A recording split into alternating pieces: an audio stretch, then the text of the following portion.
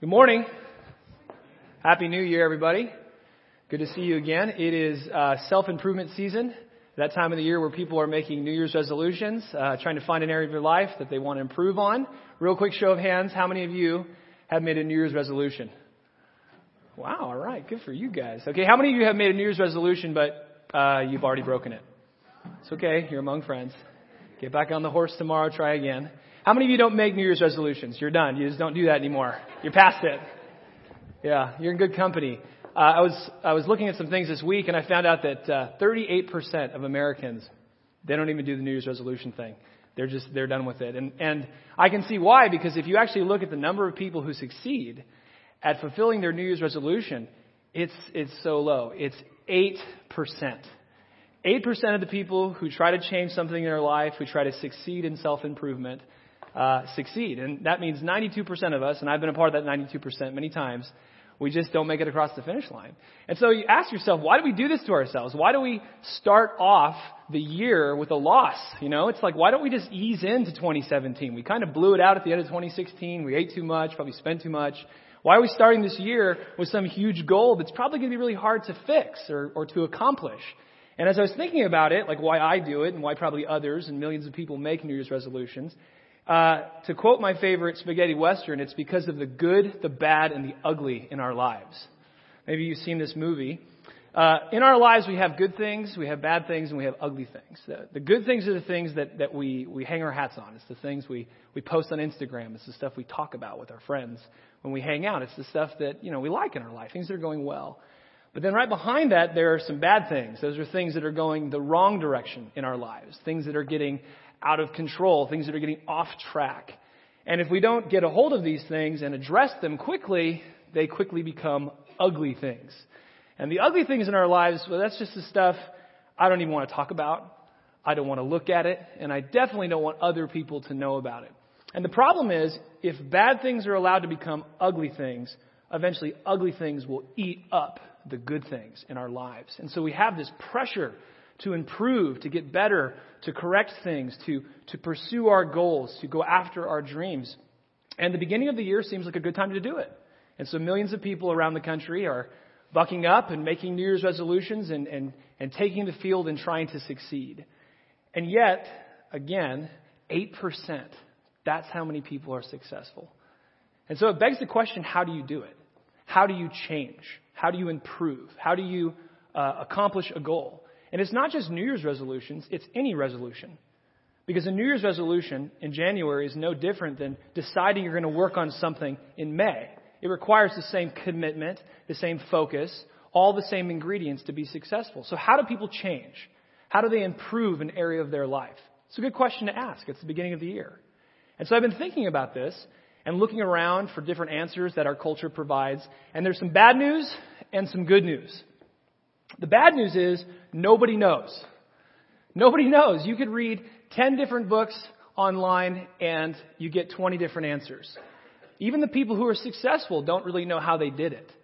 And so it's very easy to be discouraged if you go to the self-help section of a bookstore or online. There's all these different conflicting pieces of advice about how you're going to get a hold of that area of your life that maybe is getting bad or ugly. The good news is God does know. God knows how to change our lives, and He wants to help you change for the better in 2017. He has been doing this with people and for people for as long as there have been people. And He wants to do this for you and I. And He wants to start this year. And so what I'd like to do today is I'd like to look at a guy whom God helped take an ugly thing in his life and turn it into something good. His name is Nehemiah. He's a Jew from Israel who lived 2,500 years ago in the Empire of Persia. What had happened was Israel had been destroyed 7 years earlier by Babylon. The city, the capital city, Jerusalem, had been destroyed. The walls had been burned down. The temple had been destroyed. All the people had been carried off to Babylon. And then Babylon got conquered by Persia. And this guy, Nehemiah, he's in Persia. And he finds out some really bad news that really bums him out. Something very ugly that he wants to fix. And he makes the mother of all New Year's resolutions. And what's amazing is he's successful. He succeeds. And so if we look at his life, we can actually see 7 steps that Nehemiah took. to be faithful on his end to accomplish his goal. And in his life, the problem was the city that he loved, Jerusalem, the capital city, the beating heart of the nation of Israel, had been destroyed and its walls had been torn down. And so what he wanted to do was he wanted to build a wall. And he did. He was successful. Donald Trump would have loved this guy. He was ahead of budget, ahead of schedule, and he got Persia to pay for it. It's amazing. And so we're going to look at his life, and we're going to pull out from his life things that we can do in our lives to rebuild the walls in our lives. And I hope today it's very practical and very helpful, and it will motivate you to get a hold of an area of your life that needs some work and to begin to work on it. But before we do that, the first thing we need to do is have a quick assignment for you. So I'd like you to take out your program, take out the handout and a pen, and I want you to think of one area of your life that needs work. You're not making a New Year's resolution. You're not committing to change anything. But if you were going to work on something, this would be what you'd work on. Maybe it's a goal or a dream that you have. You've had it for a while. You don't even want to say it out loud. It's so scary. That may be the thing you want to write down. Maybe you want to improve your relationships, your marriage with your kids, boyfriend, girlfriend. Maybe there's something you need to do in your career, something that you've been needing to do for a while but you haven't, or a different job you want to take. Or maybe academically you have some goals that you need to set. Maybe there's a sin in your life or some sort of addiction that has tripped you up for a long time. You've tried to stop, but you can't. And if you were going to work on something in 2017, this would be a good place to start. There's all sorts of things that people focus on, finances, physical health. What's one area of your life that if you were going to work on it, this is what you'd work on? Just take a couple seconds and write it down. You don't even have to show anybody.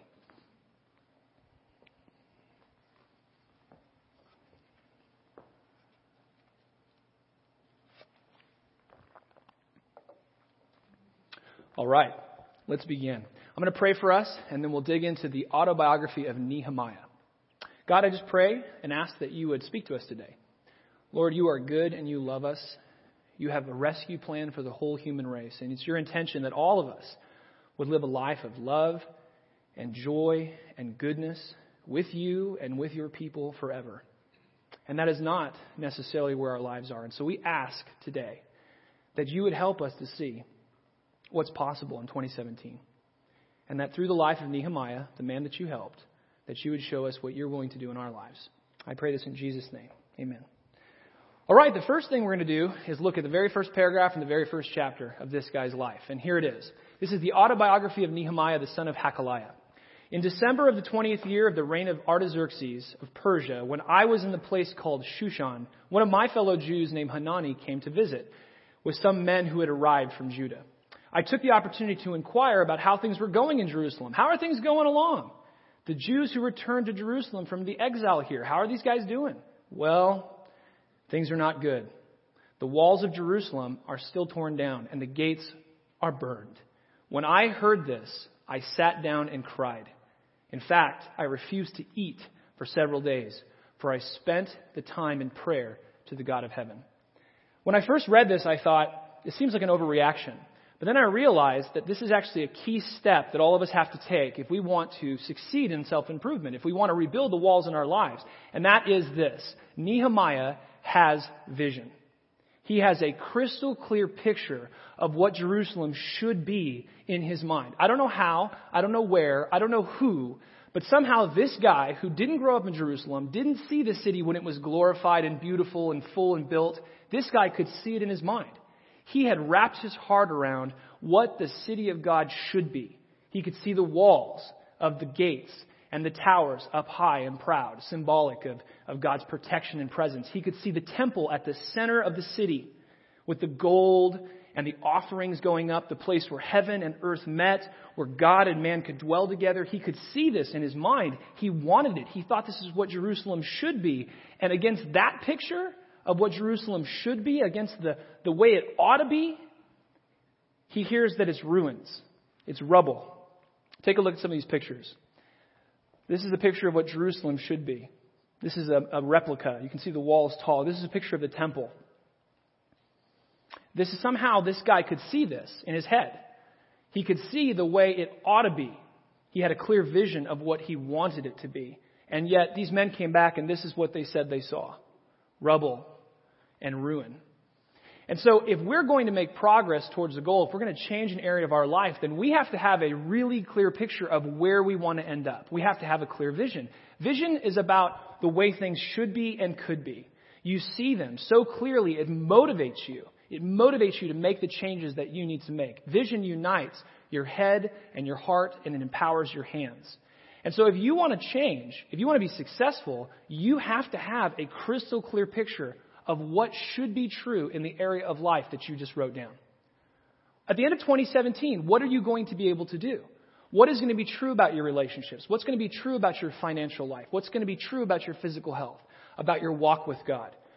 What do you hope to see? What do you hope to be able to do? The clearer the picture, the more motivated you're going to be. One of the reasons why a lot of people fail is because they don't like something in their life. They have kind of this emotional high and they run off in the opposite direction. But they don't have a clear picture of where they want to go. And so it's easy to get discouraged. It's easy to get tripped up. It's easy to quit. Your responsibility and my responsibility is to come up with that clear picture of our preferred future. Don't be general, be specific. Don't say, I want to improve my finances. Say, I want to have a credit score of 700 or higher. I'm going to pay off my school loans. I'm going to have zero debt or no credit cards or whatever. You have to be precise. Don't say, I want to get better physically, healthier. No, my blood pressure is going to be X, my cholesterol is going to be Y, and my body weight is going to be Z. You want to be specific. Don't say, I just hope my kids and my family gets better, but get a picture of what would be true at the end of the year if things went as good as they could go. Because that's the picture that's going to motivate you. And it is your responsibility and my responsibility to have that picture. Somehow Nehemiah had that picture. And that is what created the tension inside of him and the desire inside of him to do something about this, to take an ugly thing and to turn it into a good thing. So the first step is vision. The second step you see in his life is repentance. Henry Ford used to say, if you do what you've always done, you get what you've always got. That's a great saying. If you keep living 2017 the way you lived 2016, then the situation is going to be exactly the same at the end of the year. And so repentance is not quick. It doesn't happen in seconds. It takes time. Repentance is slow. And Nehemiah models for us what real repentance looks like. It says, when I heard this, I sat down. I cried. In fact, I refused to eat for several days. For several days he's going through this process. I spent the time in prayer to the God of heaven. I'm talking to God about why we're here. Why has this happened to the city of God? Oh Lord, I cried out. Oh, great and awesome God who keeps his promises, is so loving and kind to those who love and obey him. Hear my prayer. Listen carefully to what I say. Look down and see me praying night and day for your people Israel. I confess that we have sinned against you. Yes, I and my people have committed the horrible sin of not obeying the commandments you gave us through your servant, Moses. What Nehemiah is doing is he is modeling for us what repentance looks like. And there are several steps to repentance. The first thing you see is that he stops. He sits down. He thinks about what's going wrong. He actually asks the question, how did I get here? What are the dominoes that have fallen to this point? What do I keep doing, or what am I not doing that keeps me in the same place in this particular area? He's thinking through what has caused this. He's doing a post-mortem. He's doing an autopsy. A lot of people, they have something in their life they don't like, and they run off in the opposite direction, but they never ask the question, how did I get there? What are the choices that I keep making in my marriage, in my finances, in my spiritual life, in my career, in my academics? Why do I keep ending up here? Or why am I not where I want to be? Repentance is slowing down and thinking about it. It's evaluating. And once you've done that, then the next step is to take responsibility.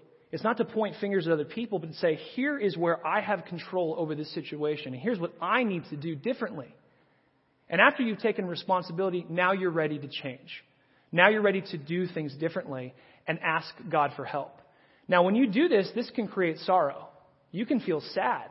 And there's different kinds of sorrow. There's the bad sorrow, looks like this. You don't want to be here. Okay? You don't want to do repentance and end up on a ledge somewhere. That's not the kind of sorrow that repentance will create. And there's good sorrow. It looks something like this. It's reflective. It's sober. Because you're looking at something in your life you don't like. You're looking at the walls of Jerusalem torn down. You're asking the question, how did I get here? And so repentance is a critical step if you're going to really be a part of that 8% of the people who succeed at changing an area of their life. The next step is step 3. It's game plan. Winston Churchill is one of my favorite historical figures. I think he's the best leader of the 20th century. And he used to say, those who fail to plan to fail. If you don't have a plan, you have a plan. Your plan is to fail. You have to have a plan to take you from where you are to where you want to be. And the responsibility to plan is on me. It's on you. And so what you see with Nehemiah is he has a clear plan for how he's going to build this wall, which is crazy because the guy's a cup bearer. His job is to sip a cup that the king of Persia is going to drink to test it for poisoning. He basically plays Russian roulette with a wine glass every day at work. That's his life. He doesn't build walls. The guy's not an engineer. He doesn't have a background or a PhD in engineering. But somehow he puts together a plan to go from a Jerusalem that's in ruins to a Jerusalem that's rebuilt. And so we also have to have plans to take ourselves, our marriage, our relationships, our finances, our spiritual life, whatever area you wrote down. You have to have a plan to take you from where you are to where you want to be. And if you do have a good plan, then God will bless. Then God will open the doors to make that plan possible. And you see that in the life of Nehemiah. Watch this sequence of events. Nehemiah has a plan, and then God opens the door. Listen, here. Let me set it up. He's with the king. He's sipping the wine. He's really sad. The king's like, "Hey, you're bummed out. What's going on?" He's like, "Well, my city's burned to the ground. It's kind of a bummer." So then the king says, "What are you requesting from me?" So I prayed to the God of heaven. I said to the king, "If it pleases the king, and if your servant has found favor in your sight, send me to Judah, to the city of my father's grave, that I may rebuild it." I want to rebuild the walls. And the king said to me, "How long will you be gone? When will you return? What's your plan? What's it going to cost? What are the resources that you need? What's your business model here? What are you going to do?" So it pleased the king to send me when I had given him a time. I had a plan. I laid it out for him. Okay, I'm going to leave at this time. I'm going to go there. I'm going to do this. I'm going to need this. I'm going to need that. And then he goes on. He says, "And then I said to the king, 'Hey, if it pleases you, let letters be given to me, to the governors of the provinces beyond the river, that they may let me pass through until I come to Judah.' It's going to take diplomatic papers. I'm going to need a passport. I'm going to be going through some different places. I need you to kind of allow me to get through your kingdom." And then he says, "I need you to give me resources, king." He says, "And give me letters to Asaph, the keeper of the king's forest, that he may give me timber to make beams for the gates and of the fortresses of the temple, and for the wall of the city, and for the house that I shall occupy." And the king granted me what I asked for, because the good hand of my God was upon me. So here he is. He has these plans. I don't know how he got these plans. I don't know if he had some engineers over for dinner at his house. But somehow, when the moment came, the opportunity presented itself, he was ready to lay his plans out before the king. And the king said, thumbs up. He got Persia to pay for the wall. And so this is a key thing. Many people are unsuccessful at changing things in their lives, fixing things that are broken in their relationships, growing spiritually, or achieving their goals because they don't have a plan. Whose responsibility is that? It's my responsibility. It was Nehemiah's responsibility. It's your responsibility. And if you want to change, if you want to make progress in 2017, you can. But you're going to have to sit down with paper and pencil in hand, and you're going to have to think through a plan to get you from where you are to where you want to be.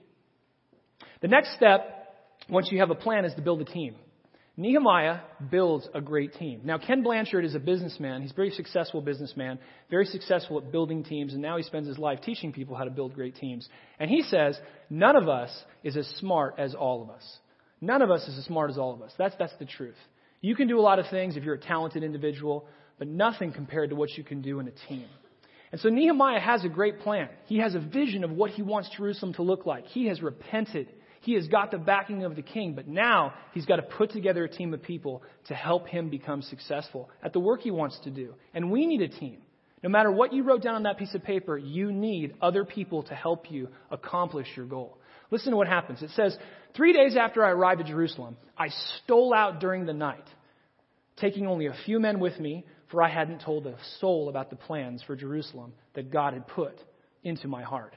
I was mounted on a donkey, and the others were on foot, and we went through the valley gate toward the jackal well, over the dung gate to the broken wall and the burned gates, and I'm showing the guys around, and I'm showing them what it looks like, and isn't this horrible, and look how bad this city is, and let me tell you what the city used to look like, and here's my plan, and here's your part.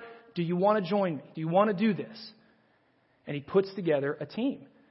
And these guys, they rebuild the wall. They get it done. You are going to need a team. Look, if you have a marriage that you want to work on, things are going the wrong direction in your marriage, and you decide, I'm going to get better at my marriage, that's just 50% of the equation. You're going to have to get your wife or your husband on board. You're going to have a team to change the marriage. If you want your family dynamics to change, it's going to require a family meeting and everybody being very clear about what's going wrong and what needs to happen and what each person's part is. If you have a goal for your job or your business partners are going to have to be on board. Even if you want to change yourself, right? You want to get your weight or your finances better. That's going to impact people, and you need people to help you, to hold you accountable, to encourage you, to pace car you. You need people who are doing what you're doing to kind of help you stay on track. None of us is as smart as all of us. None of us is as good as several people working together. And so who is the key person? Who are the key people that would make your area of life more successful? If you had a plan, if you're going to improve the area you wrote down, whose help do you need? What guy, what girl, what people, if they helped you, if they got on board, would really make you successful? Think about that question. Identify who those people are. And then ask them, hey, would you help me with this? Here's what I'm asking you to do. Don't say, will you help me with this, and then leave it nebulous. Be specific. I would like you to check in with me this frequently and ask me these questions. You do the work, and then you recruit people to help you play their part. If you have a goal that you're pursuing vocationally in your job, the same thing. You want to bring people together who are affected by it, who can make it successful, and say, here is where we could be. Here's what we could do, and this is your part. Do you want to be on this team? This is a critical thing. And this is why 92% of the people who try to change don't change, Christian or not. Because who wants to do this? This seems so extreme, Matt. It sounds a little intense. Well, get intense. God's intense. Look at the sun. He made it. You can't even stare at it. It's so intense. Intense is another word for intentional. And you have to get intentional. If you just keep doing what you've always done, you're going to keep getting what you've always got. You know this is true. And these voices in your head are saying, well, that just seems a little extreme. Silence those voices. Get extreme. Grab a hold of your life and set the direction you want to go. And then go that direction with your plan and with your team. That's what Nehemiah did, and God blessed it. Now, the next step is getting to work. You got to get to work, and you got to measure progress. Peter Drucker is another guy. Started business, is a very successful businessman, teaches people how to build teams, how to be successful in business.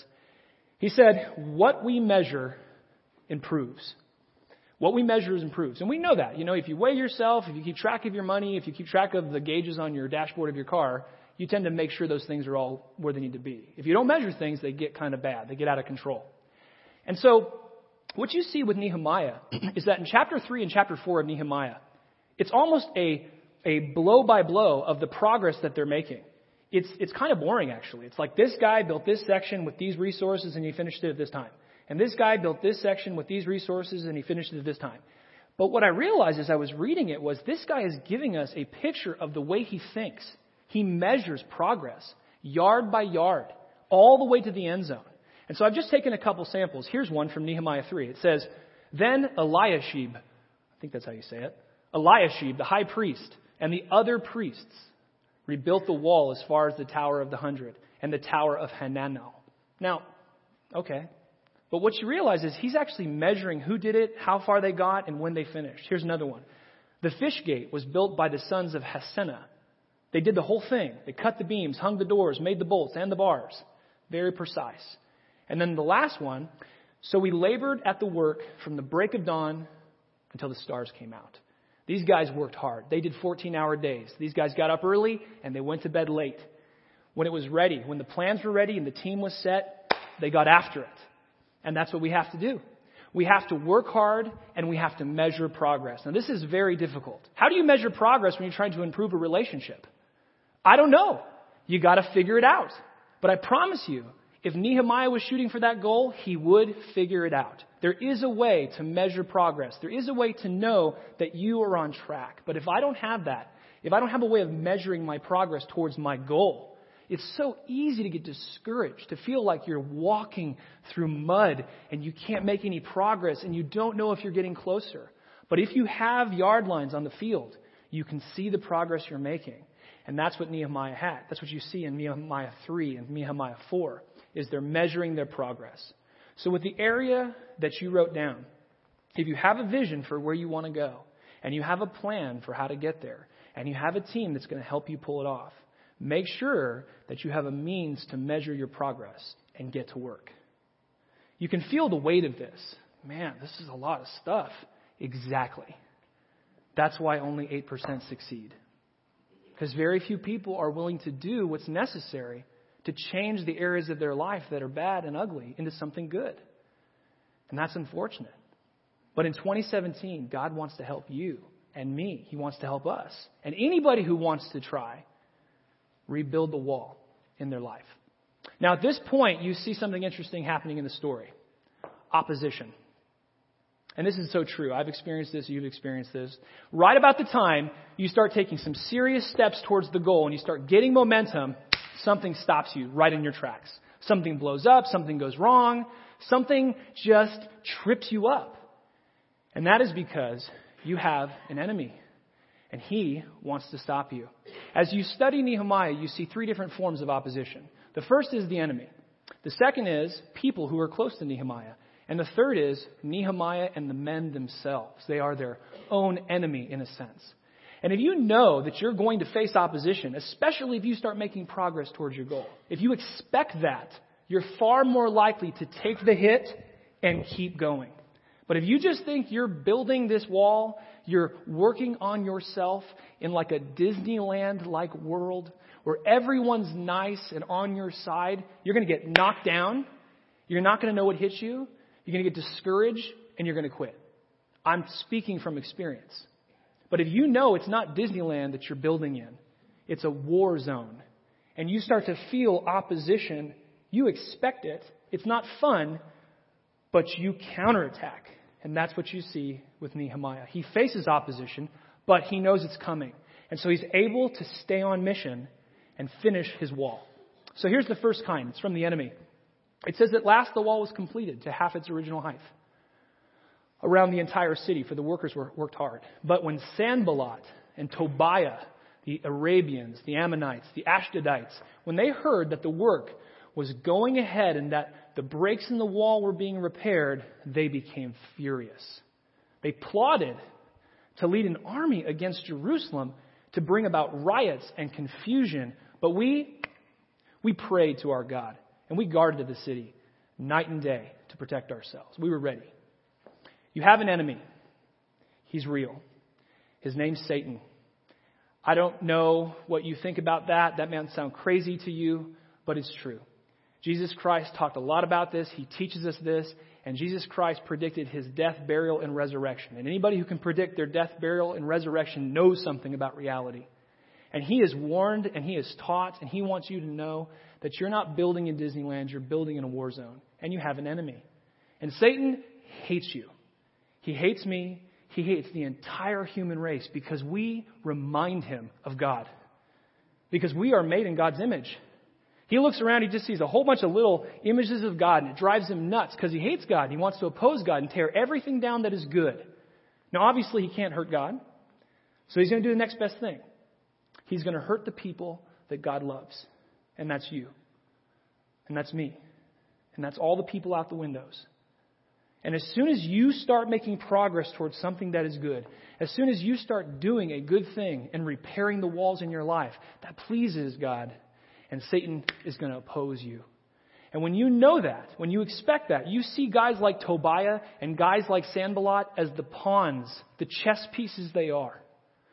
Our struggle is not against other human beings. Our struggle is against rulers and authorities and principalities and powers and spiritual forces in the heavenly realms. These are the things that are fighting against our progress because ultimately they want to destroy what's good for God and his people. And when you know that, it doesn't make it easier necessarily, but it helps you be ready. And so you see, Nehemiah is ready. The second kind of opposition comes from people close to Nehemiah. In the interest of time, I'm just going to summarize this next section.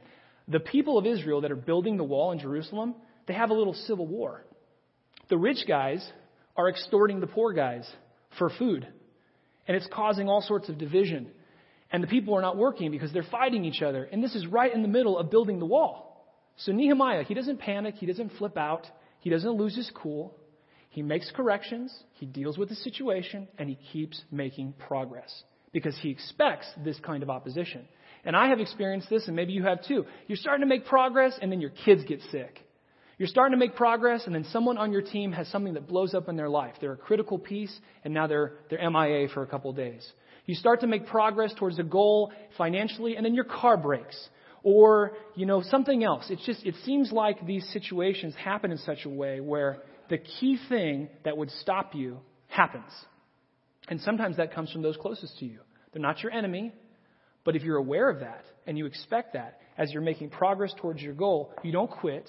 You don't give up. You keep moving forward.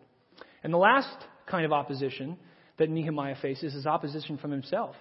There was this saying going around Jerusalem. There was this kind of bad attitude, and it was this: the strength of those who bear the burden is failing. There's too much rubble. By ourselves, we will not be able to rebuild the wall. We need reinforcements. We need more people. And we all know what this is like. You start making progress towards the goal, and it just gets harder and harder. You start to lose the vision of where you want to be. It's the second week and the third week and the fourth week, and it's just, you feel like you want to quit. Maybe you cheated, maybe you made a mistake, maybe you went back, you fail, and it's easy just to kind of get discouraged. And that's what these men are starting to face, and they're starting to feel. And so what Nehemiah does is he counterattacks. And here's his counterattack. The first thing he does is he prays. God, help us. Deliver us from the evil one. Lead us not into temptation. Help us get around this. He blows the trumpet. He blows the trumpet, which is symbolic of calling the team together, calling your friends together. Let people know that you're struggling towards your goal. Don't just suffer quietly by yourself. Get out your phone, text somebody, call somebody. There should be people who know what you're working towards, who can encourage you and help you. Just telling people what's going on sometimes is enough to take the load off of your shoulders. So blow the trumpet. Then he makes corrections. Again and again, he makes corrections, doesn't overreact, doesn't make the wrong move, makes corrections. And then he keeps moving forward with his hands up because he's fighting in a battlefield, not in Disneyland. Listen to what it says. It says, now we all return to our work on the wall, but from then on, only half worked while the other half stood guard. And the masons and the laborers, they worked with weapons easily at reach beside them, or with a sword belted to their side. The trumpeter stayed with me to sound the alarm. So he's made corrections. They didn't start with weapons, but now they have weapons. Because that's what the circumstances require. They expected opposition, they faced opposition, they addressed the opposition, and they kept moving forward. And that's what I have to do and what you have to do if we're going to make progress towards our goal and be a part of the 8%. This second to the last step can be the hardest step. Finish well. Finish well. King Solomon said, finishing is better than starting, and patience is better than pride. I can get really excited about something. I can get all hyped about my new goal and tell everybody, I'm done with gluten, right? And then I run off, and after a little while, I get sidetracked, I get discouraged, I face opposition, I quit, and I don't finish. Finishing is way better than starting. And it's better to be patient, step by step by step by step, than proudly getting all excited at the beginning and telling everybody what you're going to do, only not to finish. That's a really good observation Solomon made. Finishing is better than starting. And that's what they did. It says, after 52 days of work, the entire wall was finished. The entire wall was finished. Not 99%, all of it. And on the 25th day of the month of Elul. The hardest thing to do is to finish. You get close to the end, you're really making progress, you're almost there, and that's the time when you're like, yeah, you've been good. Just take a break. It's not that big of a deal. Let it go this time. Just rest. But you want to plow all the way through the end zone.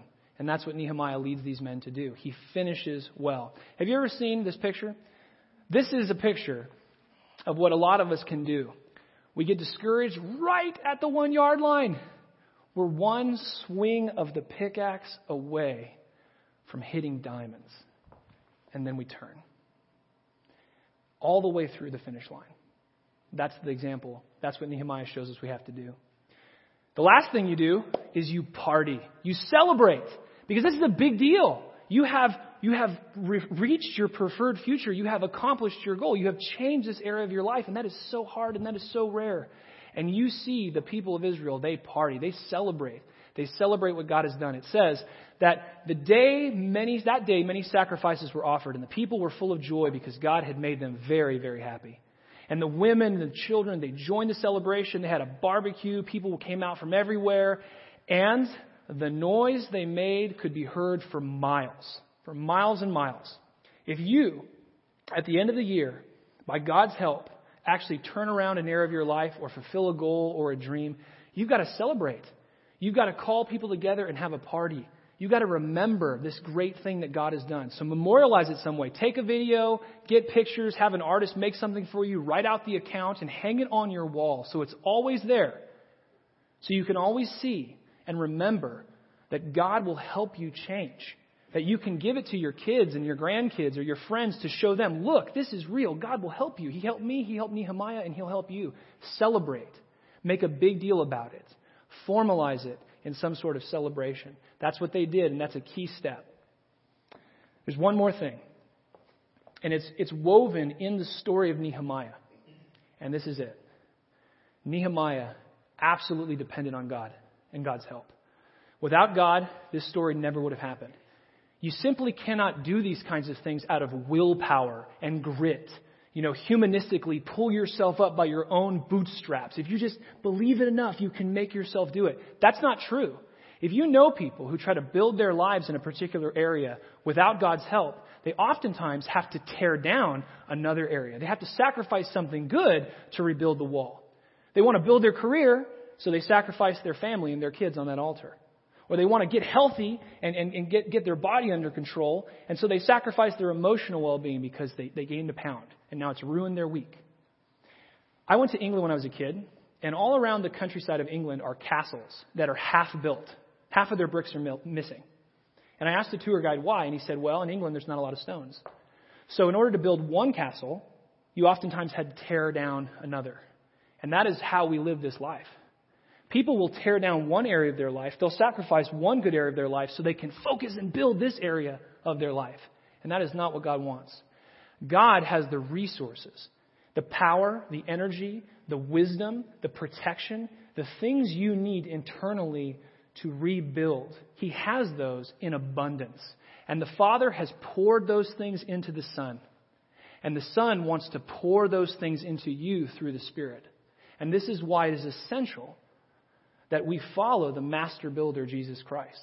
He is the only person who has the resources we need to build our lives without sacrificing something good. And that's what He means when Jesus says, come to me. Come to me. All of you who are tired of carrying heavy loads, tired of New Year's resolutions where you fail, tired of the same old sin, the same old problem, the same old unfulfillment. Come to me and I will give you rest.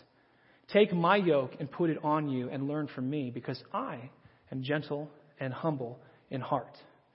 Go up a little bit, please.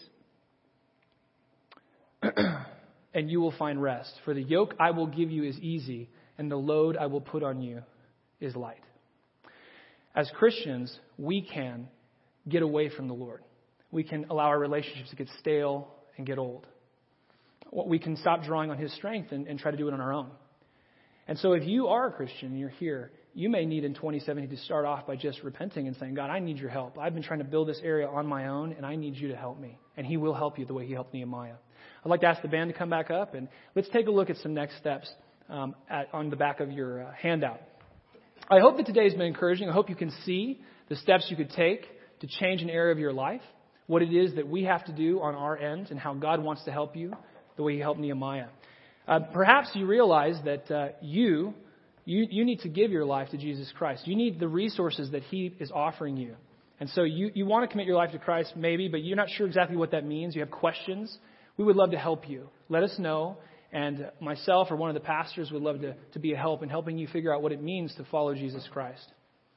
Maybe you need to identify an area, or you did identify an area in your life that needs to improve. And the next step is to sit down and ask the question, why am I here? And what can I do to change it? And to begin to build a plan. Recruit a team and get to work. I hope that in 2017 you'll look back and say, this was a great year. This year was a year in my life where things really changed. And I know, because I've read the life of Nehemiah, that God wants to work with you in that. Let's pray. God, thank you for today and for your word and for what you've done in Nehemiah in his life, how he rebuilt the walls. And we pray that you would help us rebuild the walls in our lives. And we ask that you would pay for it. In Jesus' name.